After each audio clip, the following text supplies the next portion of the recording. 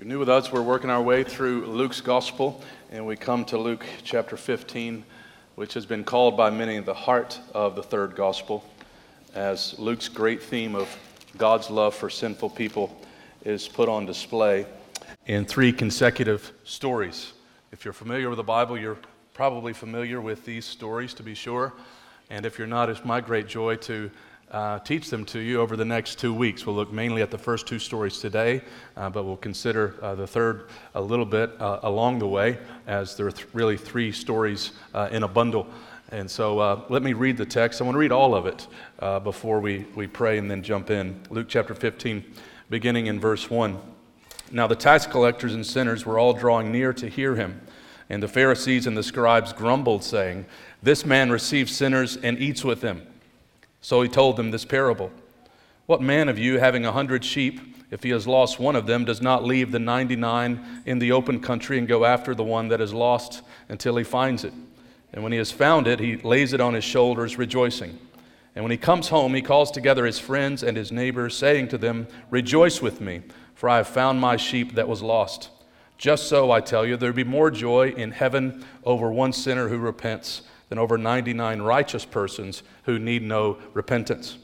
Or what woman, having 10 silver coins, if she loses one coin, does not light a lamp and sweep the house and seek diligently until she finds it? And when she has found it, she calls together her friends and neighbors, saying, "Rejoice with me, for I have found the coin that I had lost." Just so, I tell you, there is joy before the angels of God over one sinner who repents. And he said there was a man who had 2 sons. And the younger of them said to his father, "Father, give me the share of property that is coming to me." And he divided his property between them. Not many days later, the younger son gathered all that he had and took a journey into a far country, and there he squandered his property in reckless living. And when he had spent everything, a severe famine arose in the country, and he began to be in need. So he went out and hired himself out to one of the citizens of that country, who sent him into his fields to feed pigs. And he was longing to be fed with the pods that the pigs ate, and no one gave him anything. But when he came to himself, he said, "How many of my father's hired servants have more than enough bread, but I perish here with hunger? I will arise and go to my father, and I will say to him, 'Father, I have sinned against heaven and before you. I am no longer worthy to be called your son. Treat me as one of your hired servants.' And he arose and came to his father. But while he was still a long way off, his father saw him and felt compassion and ran and embraced him and kissed him. And the son said to him, 'Father, I have sinned against heaven and before you. I am no longer worthy to be called your son.' But the father said to his servants, 'Bring quickly the best robe and put it on him, and put a ring on his hand and shoes on his feet, and bring the fattened calf and kill it, and let us eat and celebrate. For this my son was dead and is alive again. He was lost and is found.' And they began to celebrate. Now his older son was in the field, and as he came, he drew near to the house. He heard music and dancing, and he called one of the servants and asked what these things meant. And he said to him, 'Your brother has come, and your father has killed the fattened calf, because he has received him back safe and sound.' But he was angry and refused to go in. His father came out and entreated him, but he answered his father, 'Look, these many years I have served you, and I never disobeyed your command, yet you never gave me a young goat that I might celebrate with my friends. But when this son of yours came, who has devoured your property with prostitutes, you killed the fattened calf for him.' And he said to him, 'Son, you are always with me, and all that is mine is yours. It was fitting to celebrate and be glad. For this your brother was dead and is alive. He was lost and is found.'" And this is God's word. Let's pray together. Father, we thank you for the beauty of Luke chapter 15. Open up our eyes to behold wonderful things from it, and change us from the inside out. In Jesus' name we pray. Amen. Well, there are lots of movies these days, TV shows, books that focus on finding someone who is lost. Maybe you've watched The Martian, where Matt Damon is lost on Mars for a year before being picked up and brought home. Or Sandra Bullock, who was lost in space in the movie Gravity. Or Tom Hanks, who was lost on an island in Castaway, with his only friend being his volleyball. If you're into Stranger Things, Will gets lost in the upside down world. Then there was simply the show that was called several years ago, Lost. And here we watched a group of people survive a plane crash on a remote island, just wanting to be rescued. And then the viewers learn later as the story goes on that they're really dead, and the show gets really weird. Kimberly and I went to Hawaii one time, and I wanted to go look for the set of Lost, and she thought that was a really dumb, boring idea, but we did it. And we almost got lost looking for the set of Lost, but we found it, which was really a cool story. It seems that people throughout generations have identified with this theme, lost and found. And we deal with that all the time. Things that are valuable that we can't find creates a crisis, a lot of drama, and then when it's found, we all celebrate. And here in these three parables, Jesus shows us something that is valuable that's lost, and how there's great rejoicing when that valuable thing is found. And there's nothing worse, as Jesus is really getting at his point here, nothing worse than being spiritually lost. And nothing greater than being found. Amazing grace, how sweet the sound that saved a wretch like me. I was once lost, but now I'm found. I was blind, but now I see. This is the main idea of the chapter. Just as there is joy when a shepherd, a lady, or a father recovers a loss, so there is joy in heaven when one lost person repents. This chapter is amazing. It shows us that God is seeking lost people, and he rejoices when they're found. Now, before we dive into these first two stories, let me just sort of look at the whole for a moment. Three big themes that we'll look at in the next 2 weeks. I'll just highlight these quickly. The first I've already mentioned is the theme of being lost and found.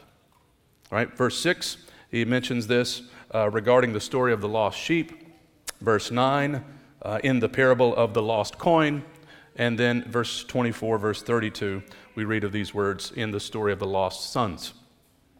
Now, if you've ever lost anything, you can identify with this. Maybe you're the person that is habitually losing everything. You have a PhD, but you don't know where your keys are. You can't find the remote control. I was in meetings all week in Richmond, and there were very long meetings, and that's what I'm blaming my ignorance on, at least. As I walked out the Thursday morning, and I couldn't find my car. And so I called a buddy, hey, come get me. I've got to call the police. I think someone has stole my car. And then it dawned on me that I parked on the other side of the building, and there my car was. And now I'm a pastor. Yeah, it's maybe you lose your wallet. Maybe you've lost your kids before. Hopefully you found them. My parents one time lost me in a Kmart in Detroit, and that was quite a scene. Now I think all the Kmarts are lost in the world, but. One time we lost our pet. If you've ever went through that, you can identify with the crisis. We lost our dog Titus one time. Fortunately, we found him, but you would have thought it was a national crisis, calling in the FBI to rescue our little schnauzer. Well, our Lord finds people. He finds what's most valuable in the world, people. He doesn't do what some people do, like they just put up a sign when they lose their pet, lost dog. That usually doesn't motivate me to go out searching. Jesus doesn't just put a sign up. He's actively, right now, seeking sinners. And this is really encouraging for us as we think about reaching our neighbors, reaching our friends. When we don't see a lot of fruit in evangelism, we know that we're not working alone. Right? We're just really joining Jesus in what he came to do. Remember the kind of theme of Luke's gospel, the Son of Man came to seek and save that which is lost. And so he hasn't stopped, and he does this in a variety of ways. He is relentless in his pursuit of lost people. We have a couple of church planters I was with not long ago, Ben, who's in D.C., and Adam, who's in Baltimore. Both of them have stories that are just fascinating in how creative even Jesus is in saving sinners. Ben Palka was a drug dealer with 3 other guys, got held at gunpoint, had all his stuff taken, and was scared to death and did the only thing he knew to do, and that was to go to Blockbuster Video and go to the religion section. And he rented all the Left Behind movies, which I don't recommend, but he did. And then he goes to a church service, and all three of his buddies become Christians, and now that guy is a pastor on Capitol Hill. Or Adam, who grew up in a Muslim family, is now a pastor in Baltimore. Jesus Christ came into the world to save sinners. He's still saving people in 2022. And he calls us to go into this world and join him in this work. So that's a main theme, right? The lost and found. Second one is this theme of repentance. This is how salvation is experienced. You see verse 7, Jesus says, there is joy when one sinner repents. Verse 10, that there is joy before the angels over one sinner who repents. I like how the CEB, the Common English Bible, translates verse 7 in a more of a paraphrase way, but it's helpful when you think about what is repentance. Like, this is the means of salvation. This is the pathway to joy. It says, in the same way, I tell you, there will be more joy in heaven over one sinner who changes both heart and life. And that's what it means to repent. It means to turn from your sin, to submit your life to the lordship of Jesus Christ, to change both heart and life. And the third theme is this theme of rejoicing and celebrating. God seeks sinners diligently, and when he finds them, he rejoices. Now, this text is very straightforward in what it teaches about humanity. You're either lost or found. There's no middle. You're either dead or alive. And I know those descriptions are very offensive in modern day society, but that is the biblical language. The good news is you don't have to stay there. The good news is you can experience this salvation. That's what Jesus is offering here at the table to the sinners and tax collectors and religious leaders, and that's what he offers us today. We don't have to stay where we're at. We don't have to stay lost. We can repent and experience the joy of this salvation. So those are the themes we look at as we jump now into just the first two parables. I'd like for us to look at the audience, verses 1 and 2, the parables, and then thirdly, some application. So first, the audience. Verses 1 and 2, we see that you got basically two groups of people that set the context. The context is important because it triggers Jesus telling these stories, and it helps us to interpret the stories. So we don't need to pass over verse 1 and 2 too quickly. We've seen this sort of thing previously. Remember when a guy comes to Jesus and he says, "Who is my neighbor?" And that triggers the telling of the parable of the Good Samaritan. Or a few weeks ago in Luke 14, the guy says, "Blessed is everyone who will eat bread in the kingdom of God," and that triggers a story that Jesus tells about the great banquet. Likewise here, the context is going to provoke Jesus to tell these stories. Jesus is a master teacher. Just amazing. And so you've got tax collectors and sinners. That's basically the publicly scandalous group of people that Jesus is hanging with. We've seen them mentioned together already in Luke 5, verse 30, in Luke 7, verse 34, tax collectors and sinners. They were those who were hated and looked down upon, of course, by all of the religious elite. We've looked at tax collectors already when we looked at the story of Levi. But the Jewish people hated them because they sold their souls to the Romans. Their testimony was not received in court. It was an insult to call someone a tax collector. Chrysostom, the old church father, preacher, said the tax collector is the personification of licensed violence, legal sin, and specious greed. I liken them to the mafia previously. Some simply summarize the tax collector as the sinfully rich and socially ostracized. Now, previously we've seen that Jesus has come for the poor and for those who have nothing. Well, here we see that Jesus also came for the wealthy, even the corrupt wealthy. And he's eating with them. That was a no-no to the religious folks. You notice their language is very us versus them. This man receives sinners and eats with them. Sinners is just a generic term, general term, but the connotation is that this was known public sin. He was with those who were known for public sin, thievery, drunkenness, prostitution, and so on. And they're all drawing near to hear Jesus teach. And you get the idea from the language that this was the regular ministry of Jesus. I wonder what your weekly ministry looks like. Do you have any occasions where unbelievers are gathering to hear you, to chat with you, to hang with you? They want to hear him. Remember Jesus, we left off last week, he who has ears, let him hear. And here you find that some people are listening, and often responsive hearers are found in surprising places. They're not always the people you think would be hearing. The religious people are not hearing Jesus. They've got ears, but they're not hearing. And here we've got this other group who represent the lost sheep, the lost coin, and the prodigal son. That's who the tax collectors and sinners represent. Those who have headed for the far country, as in the story of the lost son. The Pharisees is group number 2, and they represent that elder brother that we'll look at next week. And the story is showing us in the parable of those 2 sons that you can be lost in irreligion or lost in religion. You can be lost as a Pharisee, or you can be lost as a hedonist. And Jesus has come for both. That's the good news.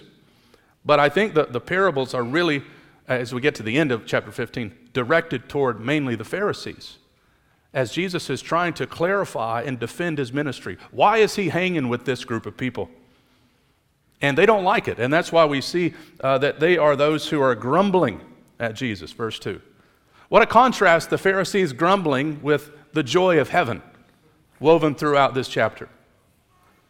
Grumbling is not a spiritual gift. Grumbling is not a fruit of the Spirit. It's actually a terrible sin. Just look at the history of Israel and see how terrible it is. Why are they grumbling? Well, they don't like the company that Jesus is keeping. And Luke seems to admire this about Jesus.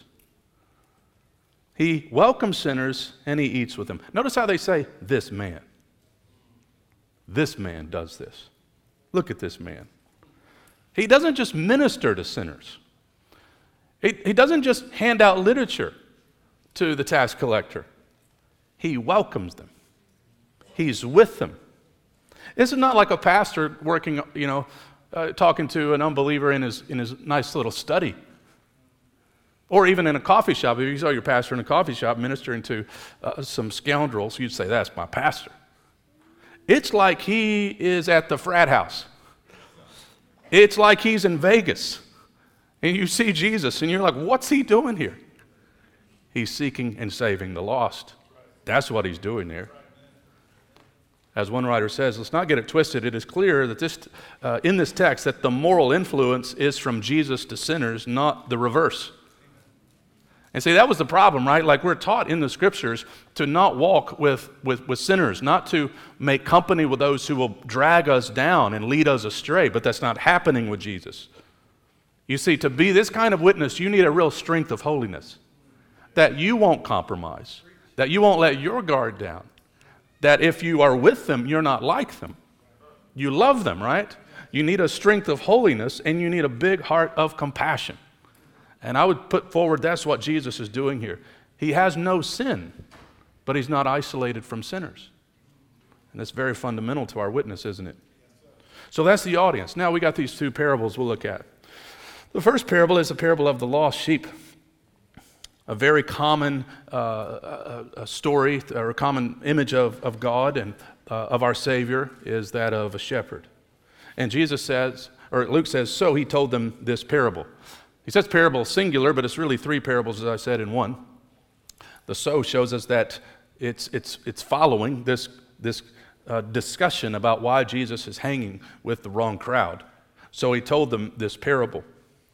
And he says, what man of you, right? So it's an argument from the lesser to the greater. Later, what woman of you, verse 8. An argument for, if this man, this human being, this basic shepherd would do this, how much more will the great shepherd? And if a lady will seek diligently this lost coin, how much more will the Savior?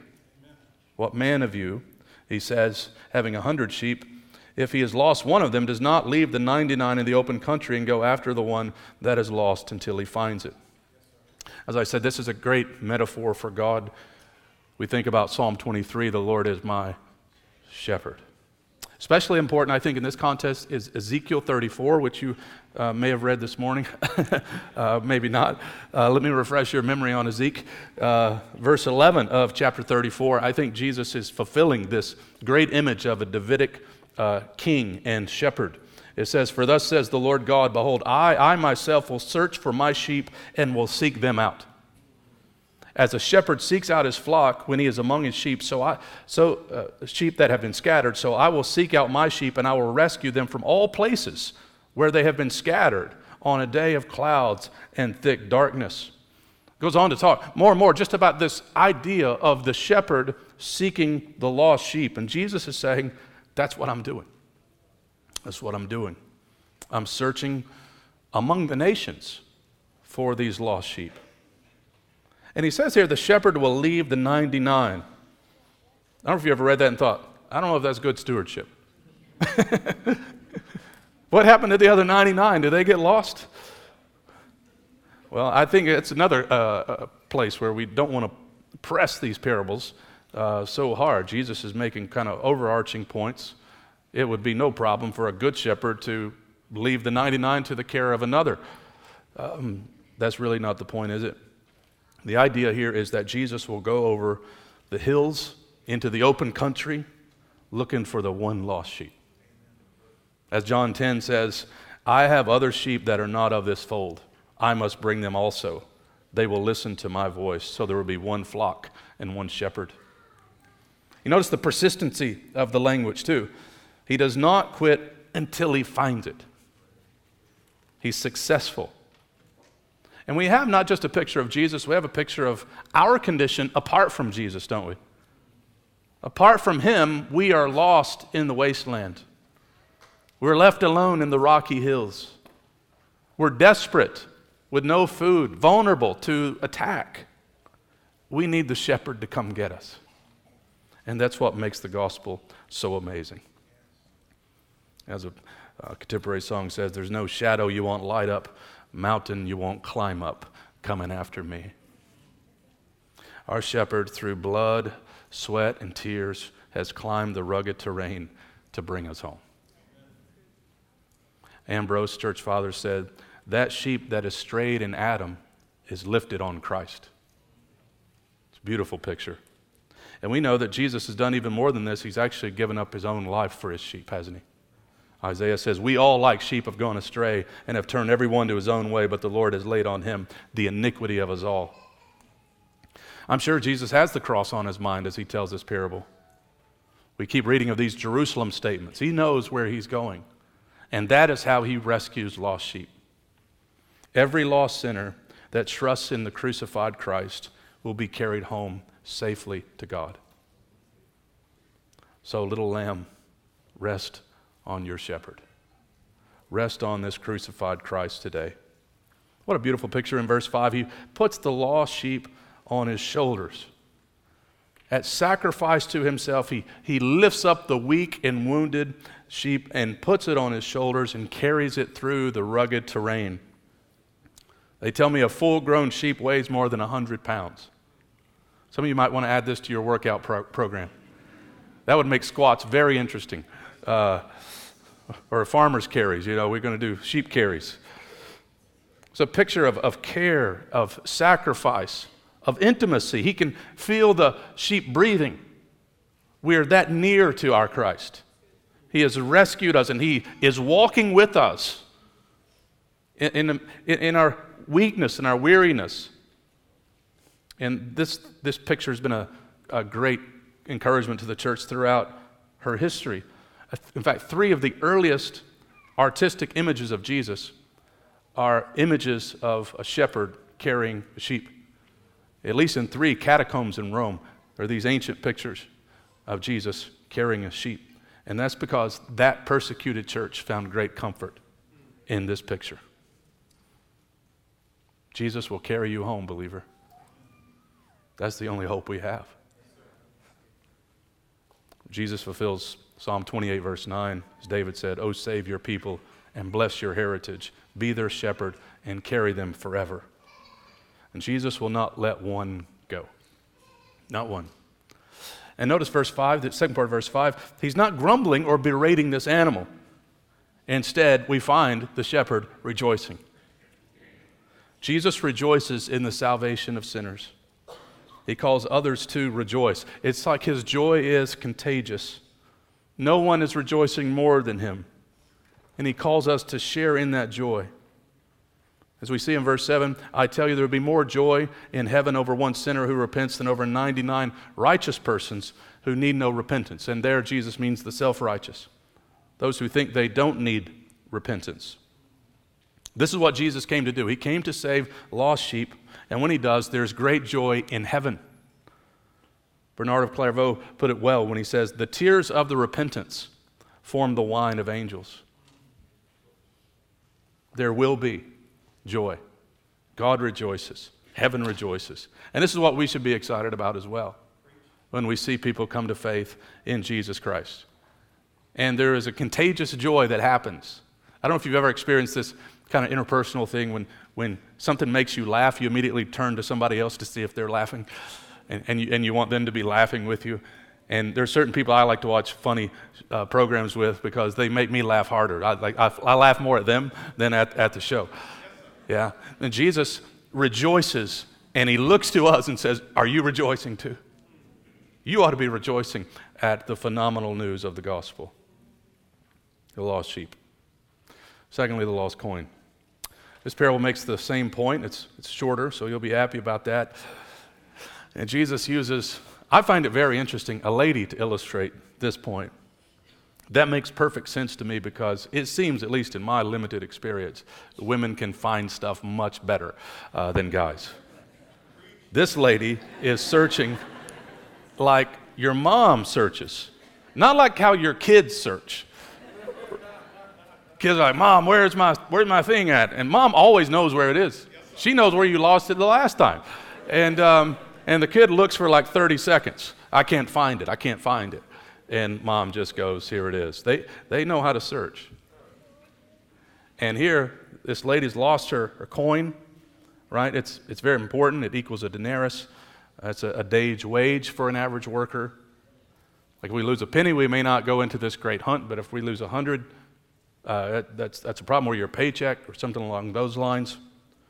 And here, I think there's a kind of a nuanced emphasis. Even though we would definitely say the sheep is valuable, I think here the emphasis is on the fact that this lady is searching so diligently because this is very valuable. And I think we can make a connection here that God values people. Don't doubt that God values you. Even in our lostness, we're not a nobody to God. She finds this valuable coin and she says, there it is, I found it. Rejoice with me. And he says, I tell you, there is joy before the angels of God over one sinner who repents. She calls her friends together, says, let's party. There's much rejoicing. And this is what Jesus is doing. The Pharisees are grumbling here at the dinner table. This man's hanging with the sinners and tax collectors. What's he doing in doing that? He's finding his lost sheep. He's finding his lost coin. He takes great delight in doing it. And he invites us to enjoy that salvation as well. 3 life-changing lessons before we close. First, this text is teaching us about repentance. The path to life and joy is through repentance and faith. If you hear repentance as a bad word or a negative word, I want you to see it more fully. It's really an invitation to life. It's a great text in Acts 11 after Peter preaches to Cornelius, and they're having a discussion about whether the gospel's for the Gentiles or for the nations, for the world. And when Peter tells the story of Cornelius, Luke ends it like this: when they heard these things, they fell silent, and they glorified God, saying, then to the Gentiles also God has granted repentance that leads to life. You see, repentance is a pathway to life. When we surrender our lives to Jesus Christ and say, I'm tired of living my way, in my rebellion, in my self-centeredness, in my idolatry. You can have it all. I put my life in your hands. That's where life begins to take place. It's the pathway to life and joy. Then we can sing songs like, my chains fell off, my heart went free, I rose, went forth, and followed thee. Repentance. Secondly, and I'd like to linger here for a moment, evangelism. Jesus pursues the lost diligently and calls his disciples to do the same. Recovering a lost sinner, we see here, takes diligent effort, just like the lady. Luke emphasizes that she sought this coin diligently. And so this is not easy. And I think there's several principles here for faithful evangelism as Jesus is urging us to work with him as co-laborers in seeing people come to know Christ for salvation. I'll just mention 6 really quick. First of all, time. How much time do you spend with lost people? God doesn't want us to isolate ourselves from unbelievers. Jesus is not doing that, is he? In fact, Jesus receives the moniker friend of tax collectors and sinners because he regularly associated with them. Would anyone ever call you that? Christians have been called a number of things. I know I have. But this is what they call Jesus. And sometimes responsive hearers are found in surprising places. And we experience that when we spend time with them. And so, let's spend concentrated time in pursuing those who are far from God. A lot of people have a negative view of evangelism, even inside the church. It's very prevalent. The Barna Research Group, who does a lot of research on various things related to the Christian faith, had a study and an article entitled, "Almost Half of Practicing Christian Millennials Say Evangelism is Wrong." And this is what was quoted from the research. Almost all practicing Christians believe that part of their faith means being a witness about Jesus, and that the best thing that could ever happen to someone is for them to know Jesus. Millennials in particular feel equipped to share their faith with others. For instance, almost 3/4 say that they know how to respond when someone raises questions about the faith, and that they are gifted in sharing their faith with other people. This is higher than any other generational group, which may say a little bit more about millennials' view of themselves, but that's another discussion. But here's my point. Don't get sidetracked. Despite this, many millennials are unsure about the actual practice of evangelism. Almost half agree, at least somewhat, that it is wrong to share one's personal beliefs with someone of a different faith in hopes that they will one day share the same faith. Let me put all that together. They think this is the best thing that could happen to a person, and that they're equipped to do it, equipped even better than the previous generations. But it's wrong to do it. Well, that is very out of step with New Testament Christianity, isn't it? You see, we need passages like this to remind us of the priority of evangelism. Now, second little subpoint on evangelism, wisdom. We need wisdom as we seek to reach lost people. As we think about Jesus here dining with sinners and tax collectors, let's make sure again that we're very careful about this. We're not going places that would cause us to sin. If you have a particular weakness in an area, then you need to stay out of those contexts, right? So we need wisdom as we engage. We need wisdom on where to go. And that's a good thing for us to pray as we finish here in a moment. The third emphasis is on evangelism here is truth. I think there's a great picture here of Jesus with these individuals of both relationships and a call to repentance. Because on the one hand, we could just hang with people all the time, but never bring the truth to them. And Jesus has this beautiful blend in his witness, doesn't he? As we hang with our friend, at some point we need to ask them, like, what's keeping you from becoming a Christian, my friend? What would keep you right now, this day, in becoming a Christian? It's a blend of relationship and truthfulness. Let me give you another point on evangelism that I see in this text is inspiration. One of the motives I think that we can have in reaching people is this, the prospect of someone's repentance. In other words, we imagine that loved one, that neighbor, that friend, becoming a Christian. That inspires us. Can you imagine what would happen if that individual turned to Christ for salvation? It's possible, because this is what Jesus is doing. He's out there seeking and saving the lost. Here's another one, is hope. We can be patient, we can be compassionate, we can be persistent, because we know that we're not doing all the work ourselves. It's like bring your kid to work day. Dad's doing the work. Like we're just joining Jesus in this mission. We're not alone in it. And then finally, I thought about what this means for the church. Let's always keep evangelism as our top missional priority. We are good news people in a bad news world. What is the mission of Jesus Christ? Is it to make people simply more moral? Is it to get people to be more environmentally sensitive? Or even to get our candidate elected? Of course not. Jesus' mission is clear. He came to seek and save the lost. And so let's keep this at the heart of everything. Doesn't mean other things aren't important, but let's not get this twisted. We should think about, what does this mean for our growth group? What does this mean for our corporate worship service? What does this mean with following up with guests? What does it mean for our prayers? What do it mean for events that we hold? Let's keep it, evangelism, at the heart of everything. Joining Jesus in this mission.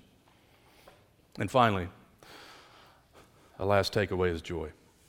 It is fitting that God's people be marked by joy. As individuals and as a congregation. I often say that I think joy is one of the least valued leadership qualities. Who wants to be around a grumbling person all the time? I tell church planners all the time, you might be able to preach, but if people don't like you, then you need to do that too, okay? You need to have a sense of joy and encouragement that is winsome and attractive. And I don't think that's just a very pragmatic principle. I think that's characteristic of Jesus himself. He was marked by joy. The founder and perfecter of our faith, who for the joy set before him endured the cross, despising the shame. You see in this text an explosion of joy, don't you? The joy of angels, the joy of God himself, the joy of others. There's public joy. There's the dad throwing a party for his son that's turned home. It's fitting that we be joyful because we are being conformed into the image of Jesus Christ. And this is a powerful witness to a joyless world, to an empty world, to a world that finds only fleeting pleasures. And we can show them the solid joys of heaven. It's fitting that we be marked by joy. So, my friend, when was the last time you celebrated with great joy? And if it's been a while, let me say to you, think on this. Little sheep, Jesus has put you on his shoulders and brought you home. Can you believe it, little coin? You've been found because he diligently sought after you. Can you believe it? Little son, you're welcomed. Welcomed home by your compassionate Father. He throws a party. And even if you're in a time right now of grief, even if you're in a time of sadness, you have something that should give you joy. You're not lost. You've been found. You're not in your sins. You've been forgiven. You're not spiritually dead. You're alive. And very soon, all sadness will end. We only have a foretaste of the joy that awaits the rescued. And praise God, we've been rescued. Let's thank him for that. Father,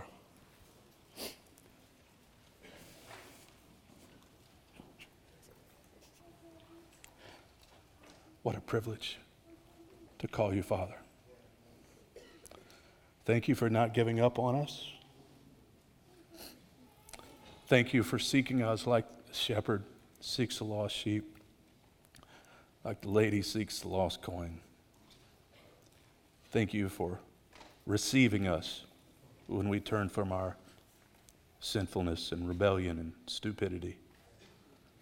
I pray you would give us your heart. Give us your mission. May we be marked by joy, a joy that is not flippant, just emotional, but a solid joy that is rooted, that is deep, that even in times of sorrow we can find joy. Thank you that we have that in the gospel. Make us good news people in this bad news world, we pray. Deepen our gratitude even now as we prepare to take the Lord's Supper. And we thank you for your word today. In Jesus' good name we pray. Amen.